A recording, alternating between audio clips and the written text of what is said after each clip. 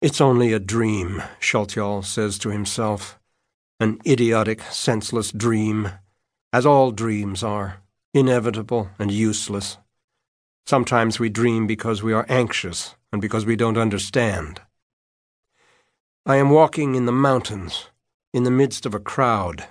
I am moving forward with slow steps. I don't know anyone. I have no idea why a strange instinct urges me to flee. Could the enemy be everywhere? I ask one person, then another, "What are we doing here?" A bearded old man replies, "It's you I'm looking for." He vanishes. A sad, dark-haired young woman replies, "It's you who are waiting for me." She vanishes too. A man with a gentle face says, "It's you." They all assert, "It's you." Behind them, it's odd. A stranger with an intense gaze nods his head and flashes a knowing wink at me. I know he's dead, but he's walking with the others, and he says nothing. Suddenly my heart starts pounding madly. They've all vanished except the dead person, and that's me. I'm alone.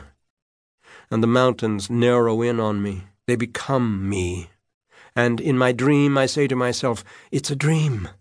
Is it mine, not theirs? How am I to know?"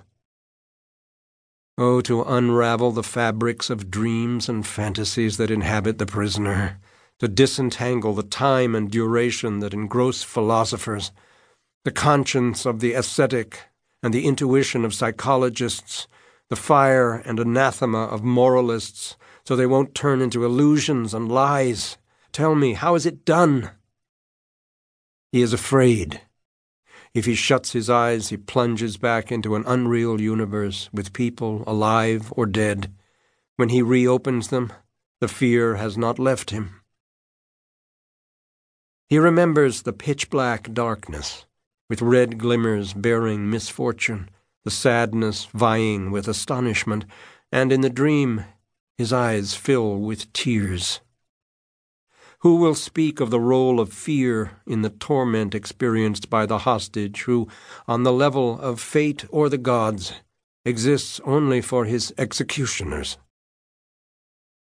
This tragedy, the very first of its kind, took place in 1975. It caused a considerable stir in the media at the time, in Jewish communities, and in so-called diplomatic circles. Schaltjal Fiegenberg, a discreet man with no status or fortune, became famous all over the world. But not for long. Who remembers him today? The buzzing in the ears, the taste of ash, the turmoil in my chest, the knot in my throat, the heart-rending feelings and thoughts. Like before? In a different way, possibly worse. Before, over there, the danger threatened us all. Here it feels like I'm the only target. It's the first day. Long, too long. Longer and longer. With few outside events. Where am I? In a large underground storage room? In a basement haunted by unspeakable villainies and curses? There are two bizarre individuals, their faces poorly concealed under hoods. Eventually they'll remove them. Nowadays that would no longer be possible. Terrorists are determined to remain anonymous.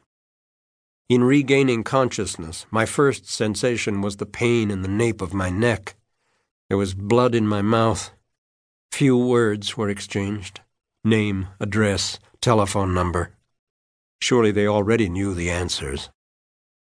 Where am I? Far away, said a sing-song voice. Who are you? Your fate, said the same voice. Could this be some sort of prank? Young students in search of thrills, or the sensational? This is all unthinkable. Peaceful, innocent citizens aren't supposed to be abducted.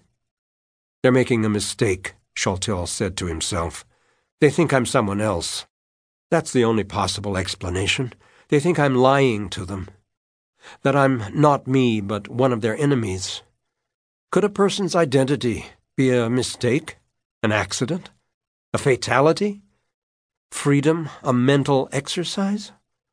The life of a man a sham? Sages compare it to a leaf trembling in the wind, a fleeting dream, the shadow of a bird or a cloud. Fine, as a moral warning, that's acceptable. But a cruel farce? Decided by whom? For what purpose? What do they want from me? What have I done to them? Why are they bullying me so relentlessly?